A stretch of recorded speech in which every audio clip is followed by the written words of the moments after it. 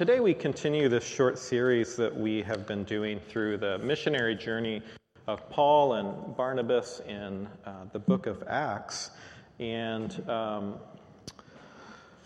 want to ask you to reflect just verbally for a few seconds here, minutes, on what are some of the signs of God's goodness that you see in life, in the world, in creation, those things that remind you of the goodness of God and the grace of God. What jumps out at you as I say that?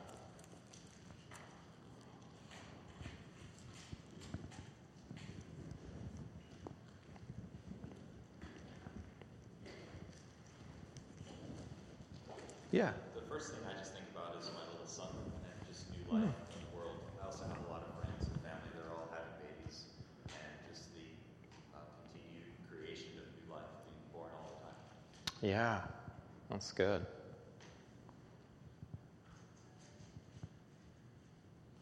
always think about rain. That's odd when it rains so much here, but it's still, I grew up in a place where it didn't rain, and people prayed for rain a lot. It was always near drought, so this was, it's still always reminds me of thankful for the rain to go away. Yeah, that's really good.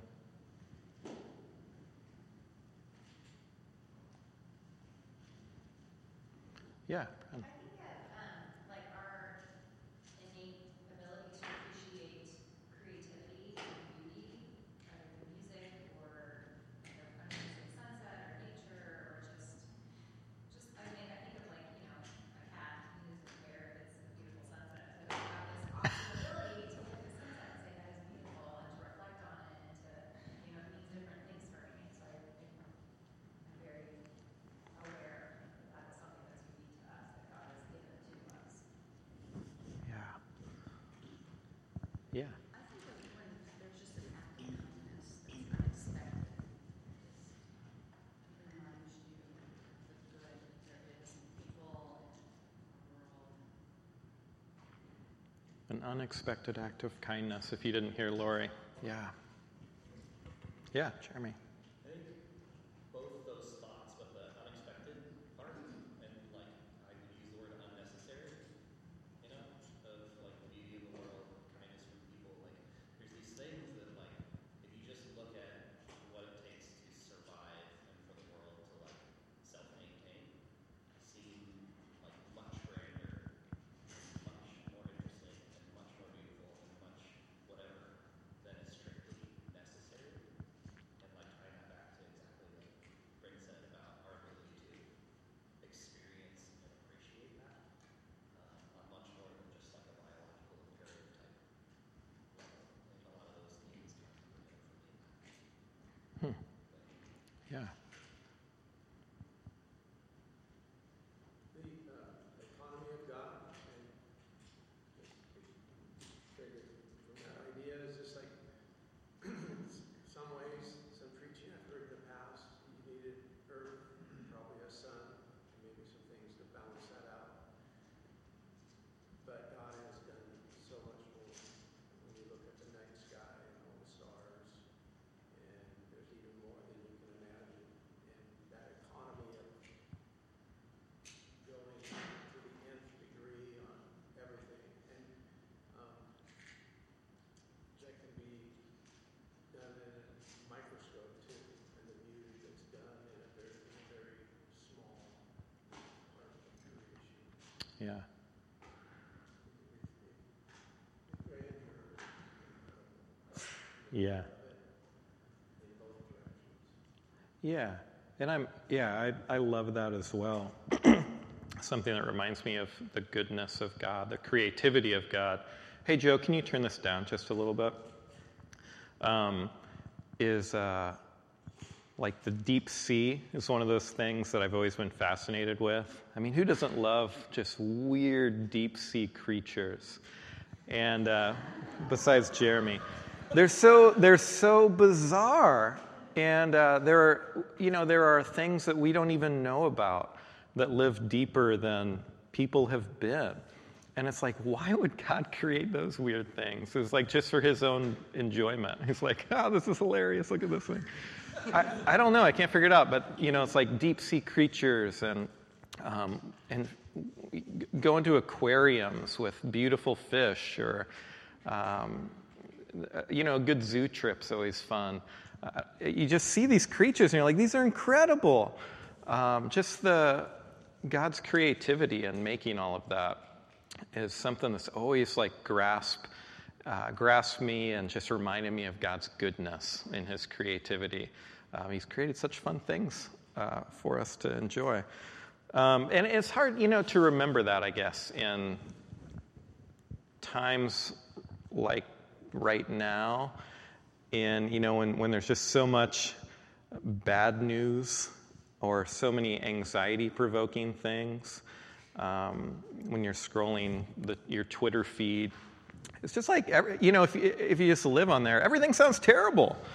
And it's hard to keep our minds focused on the goodness of God all around us that we can easily lose track of. It's not that there aren't bad things in the world. There certainly are. But there's also really good things that we can remember and take heart in as well.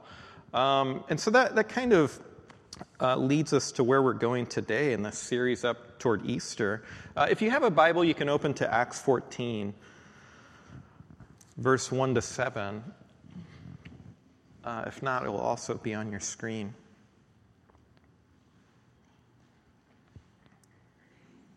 So far, and Luisa talked about this last week a little bit after Paul's speech about the Jewish people stirring up the crowds against this message and against God's messengers in this gospel of Jesus. And so he starts with the same thing happened in Iconium. That's that same thing. Paul and Barnabas went to the Jewish synagogue and preached with such power that a great number of Jews and Greeks became believers. Some of the Jews, however, spurned God's message and poisoned the minds of the Gentiles against Paul and Barnabas. But the apostles stayed there a long time, preaching boldly about the grace of the Lord. And the Lord proved their message was true by giving them power to do miraculous signs and wonders. But the people of the town were divided in their opinion about them. Some sided with the Jews and some with the apostles. Then a mob of Jews and Gentiles, along with their leaders, decided to attack and stone them. When the apostles learned of it, they fled to the region of Lycaonia, to the towns of Lystra and Derbe and the surrounding area. And there they preached the good news. So far, just in these first 7 verses, what do you hear? What is it that strikes you?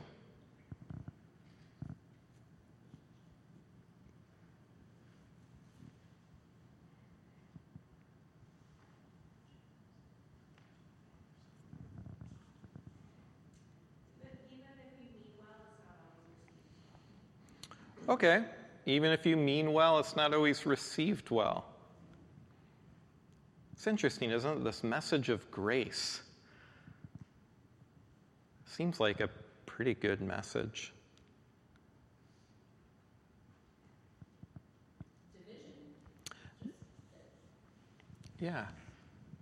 It's a positive message. People are being healed, and yet it's creating division. Yeah. It sounds very familiar. Right. People are divided. It's a good, positive message. Good things are happening, and people are split on their opinion on it. Yeah. I think it's a little surprising to me that they ran into some resistance and they knew they were, that they could potentially be in danger, and so they just left. Instead of having this cool Bible story where they fought through it and then God did some miracle and then they stayed and saved the whole city. You know what I mean? Yeah. It's like, well, this is going to happen, so let's go somewhere else. Yeah, they stayed there a long time. They preached this message boldly. Great things happened. A lot of opposition. They're like, okay, it's time to move on. Yeah. Yeah. Taking the division, it's interesting that the division crossed cultural boundaries too. Yeah. That came after them was Jews and Gentiles together. So it was a weird thing just to see, like, in some ways that used to be in opposition. Yeah. Their message too. Yeah, that is fascinating. Because Jews and Gentiles didn't often come together on things, right? Yeah, that is really fascinating. But they were united in this division. Interesting. I hadn't thought about that.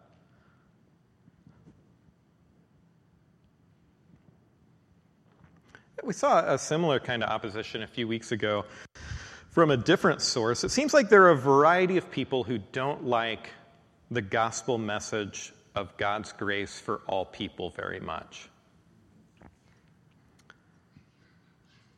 Why do you think? I remember this old preacher named Fred Craddock, and I remember hearing him in college for the first time. It was Bible college. And I was blown away. This guy's the most creative. He's a super old, well, he died, but he was pretty old at this time. And I remember his voice was so weird, but he was such a good storyteller. But he said, I still remember the statement from one of the best sermons I heard on tape, on cassette tape, from Fred Craddock. And in it he said, what's that? Millennials. And in that he said, it's hard to believe, he had this weird voice, that the good news would have an enemy. and it's like, he had weird tone and pitch. It kept you interested. But why is it, do you think this message of God's grace has so many enemies? What do you think? Power, threatens. I was going to say it's revolutionary. It's changing the whole status quo in a way. The old ways are gone, and lots of people like how things were. Yeah. It threatens the status quo. People like the old ways.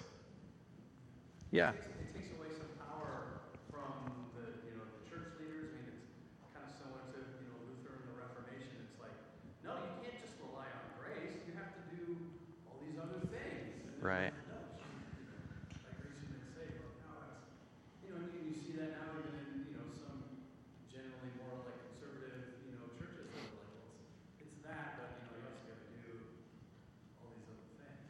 Yeah. Yeah, it levels the playing field. It breaks down the boundaries between people.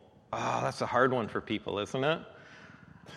When Paul says there's no longer Jews and Gentiles, slave nor free, woman, female nor man, that's strangely stepping on a lot of toes.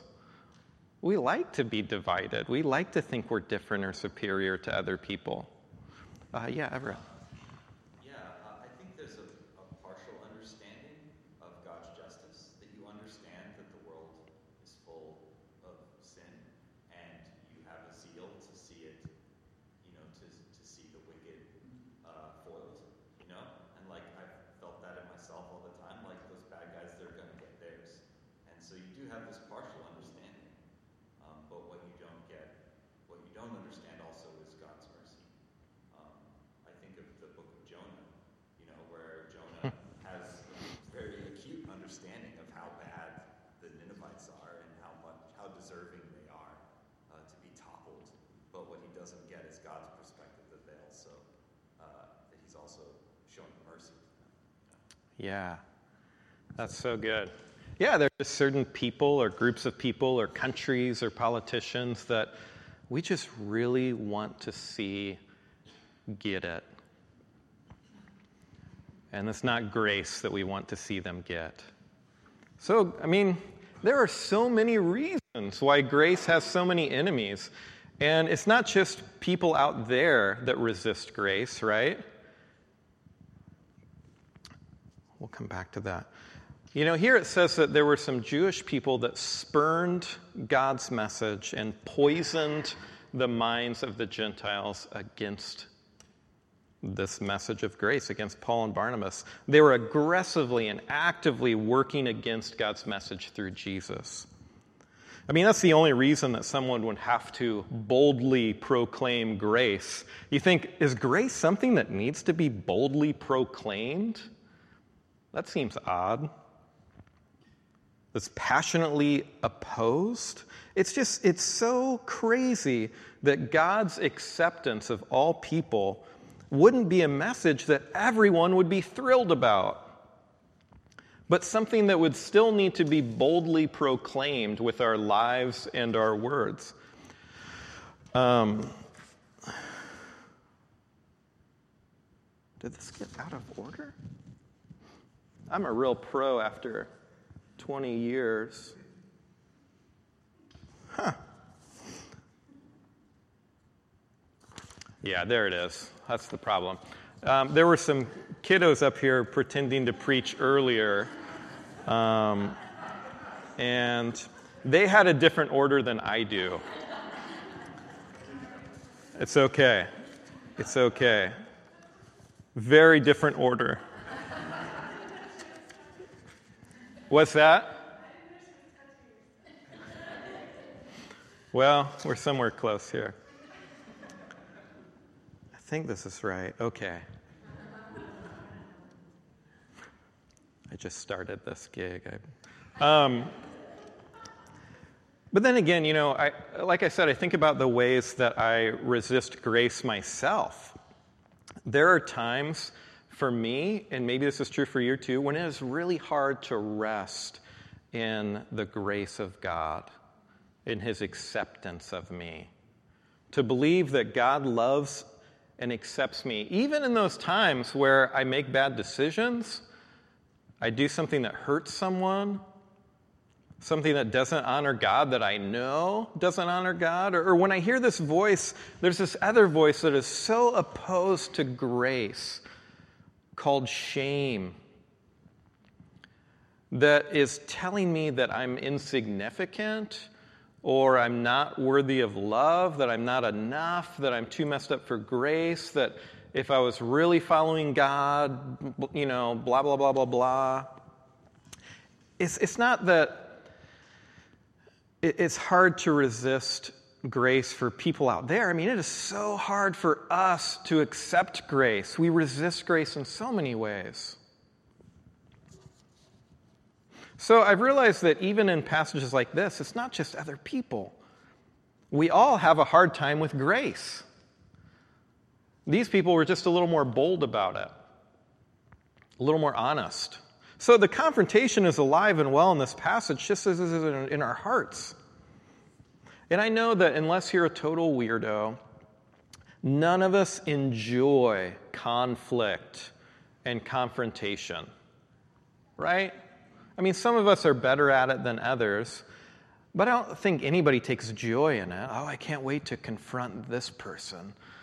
I mean, that's messed up, if you think that. But it's unpleasant, so we seek to avoid it within ourselves, of course, this internal confrontation, but especially with other people, even when it makes it worse to avoid it.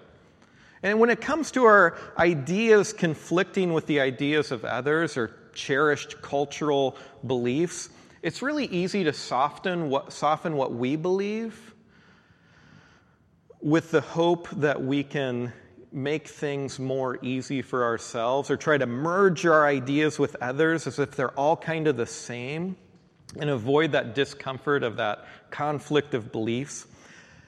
But the problem is when we're not like Paul and Barnabas in correcting or just letting people know what we believe about God's grace or this message of Jesus, it takes away our opportunity to see potential transformation in people's lives. It may take away those lows where it's like, it's really hard to wrestle through this with somebody else that totally disagrees with me. But we also don't get the opportunity for us both to be transformed in the process of wrestling through those things. And it seems like in our cultural moment, we don't like to wrestle through those things.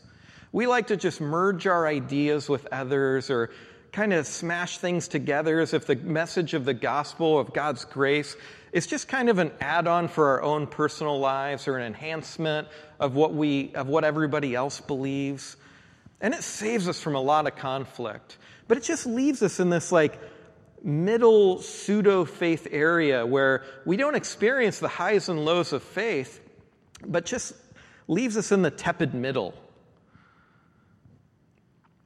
But as they preached this message boldly of God's grace, it wasn't up to them to convince anybody. But God confirmed it through them with miraculous signs and wonders. You see that often in contexts where people are first discovering this revolutionary message of Jesus. God confirms it through these displays of power. Yeah, in this story, there are some extreme highs and lows. There are these moments of opposition, of people trying to stone Paul and Barnabas, but there's also people accepting the message, of being transformed by God's grace, of starting a new life. And what's crazy is even amidst these highs and lows, the Holy Spirit was working through them, even in the midst of a situation that wasn't easy, safe, fun, probably even feeling that fulfilling for them in moments. But the Holy Spirit was still alive and present and active, even in the lows. And this kind of sets the stage for the rest of the story. Let me read this. Verse 8. While they were in Lystra, Paul and Barnabas came upon a man with crippled feet. He had been that way from birth, so he had never walked. He was sitting and listening as Paul preached. Looking straight at him, Paul realized he had the faith to be healed. There's a lot to talk about with that we don't have time for today. But I'd be happy to talk about this when we have more time individually, because that's tough. So Paul called him in a loud voice, "Stand up," and the man jumped to his feet and started walking. When the crowd saw what Paul had done, they shouted in their local dialect, "These men are gods in human form." They decided that Barnabas was the Greek god Zeus, and Paul was Hermes, since he was the chief speaker. That's awesome. Now the temple of Zeus was located just outside the town, so the priest of the temple and the crowd brought bowls and wreaths of flowers to the town gates. And they prepared to offer sacrifices to the apostles. But when the apostles, Barnabas and Paul, heard what was happening, they tore their clothing in dismay and ran out among the people shouting, "Friends, why are you doing this? We are merely human beings just like you. We have come to bring you the good news that you should turn from these worthless things," ouch, "and turn to the living God who made heaven and earth, the sea, and everything in them. In the past, he permitted all the nations to go their own ways, but he never left them without evidence of himself and his goodness. For instance, he sends you rain and good crops and gives you food and joyful hearts." But even with these words, Paul and Barnabas could scarcely restrain the people from sacrificing to them. Then some Jews arrived from Antioch and Iconium and won the crowds to their side. They stoned Paul and dragged him out of town, thinking he was dead. But as the believers gathered around him, he got up and went back into the town. The next day he left with Barnabas for Derbe. Well, that's a real roller coaster of a story. In 8 AD, some of you may know this story or have read this long epic poem. This was about 40 years before Paul's journey. A book was written called The Metamorphosis. And in it, Ovid tells the story of how the gods Zeus and Hermes visited this town not far from Lystra, disguised as these humble peasants. They were just traveling through the town. And they went all over town looking for a place to stay. And no one would take them in. The story will start to sound more and more familiar to you as we go. Over and over, they were rejected again. No one wanted these peasants staying with them. Finally, a couple named Philemon and Baucis offered them hospitality, gave them food to eat, wine to drink, and invited them to stay the night. And what no one knew was that Zeus and Hermes, who were disguised as peasants, they were about to wipe out the entire area with a massive flood because of its incredible wickedness. Starting to sound familiar.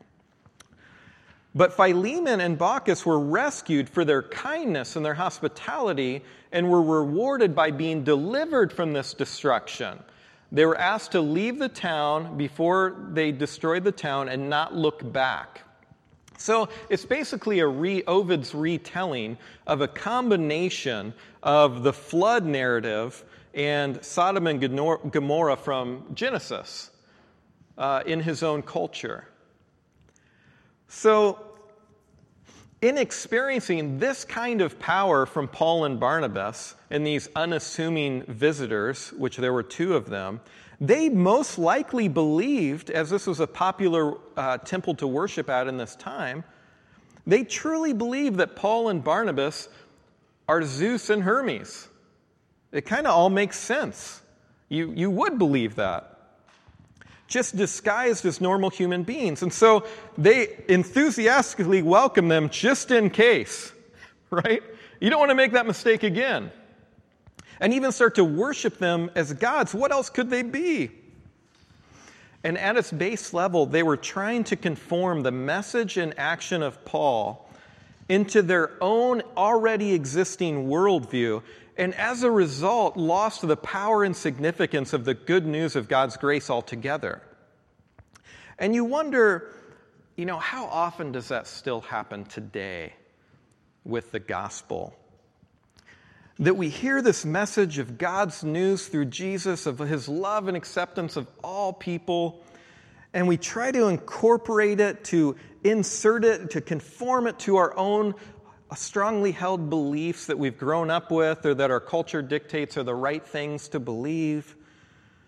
As this add-on, this enhancement, we try to make sense of it all instead of this invitation into a completely new way of life altogether. As we read and learn this way of Jesus that's so counterintuitive to what we know, that's so counterintuitive to any kind of belief system that we may have inherited growing up. And the problem is it's entirely impossible to do that and not lose the power of the gospel. And it's for that reason that N.T. Wright says, the genuine gospel is bound to confront other power structures and other thought systems. It's inevitable. There is no incorporation. Because the gospel, the way of Jesus, critiques all other belief systems and religions as well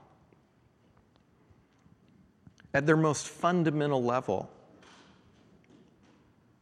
And so, what happens when Paul and Barnabas correct this mistaken belief as people are enthusiastically worshiping them? It's Zeus and Hermes. Paul and Barnabas challenge their passionately held convictions regarding their gods. Paul says, we come to bring you the good news that you should turn from these worthless things. Well, what are the worthless things that Paul is telling them to turn from? Their belief system, Zeus and Hermes. He calls their gods worthless things. Ouch. That's... you kind of hear this today and you go, that's going to be tough for them to hear, Paul. People, we don't like to be challenged on beliefs that we're comfortable with, that we're enthusiastic about, that we want to believe, beliefs that we love, that we cherish, that we hold strongly, that give us some kind of identity. We don't like that. And there are times when the gospel steps on our toes, the way of Jesus. I don't like to love my enemies.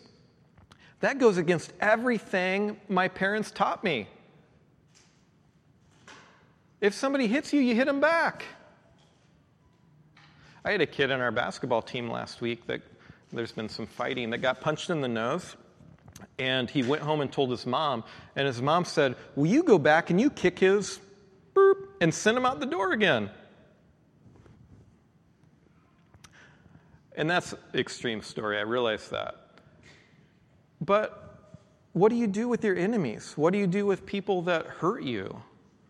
You know, it's like the way of Jesus is totally different. It steps on our toes. It's things I don't like. And in light of that, it wasn't hard for some of the Jewish folks to kind of enter in and poison the minds of people that were pretty upset about being called worthless things, the gods. It's a big swing in the story. And one of the things this passage sheds light on is the almost infinite ways that those who live out the message of the good news of Jesus can be misunderstood by others. You probably noticed, but there are so many barriers, so much anger against the way the world is, which often people blame God for as they declare that they don't believe in him. There's so much distortion of what the actual message of Jesus is through bad teaching, through bad lived experience in the church, which I know a lot of us have had. That's how we found Evergreen initially. Or with Christians. Christians can be the worst. With politicians who say they're a Christian and do terrible things. You know, it's a wonder that anyone can ever filter through all of that and hear and embrace this revolutionary message of God's grace. That might be the actual miracle in this whole passage.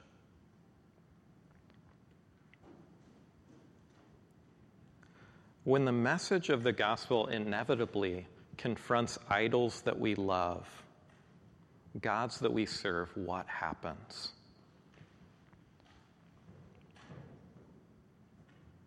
It's not just about opposition out there, it's about our own resistance in here.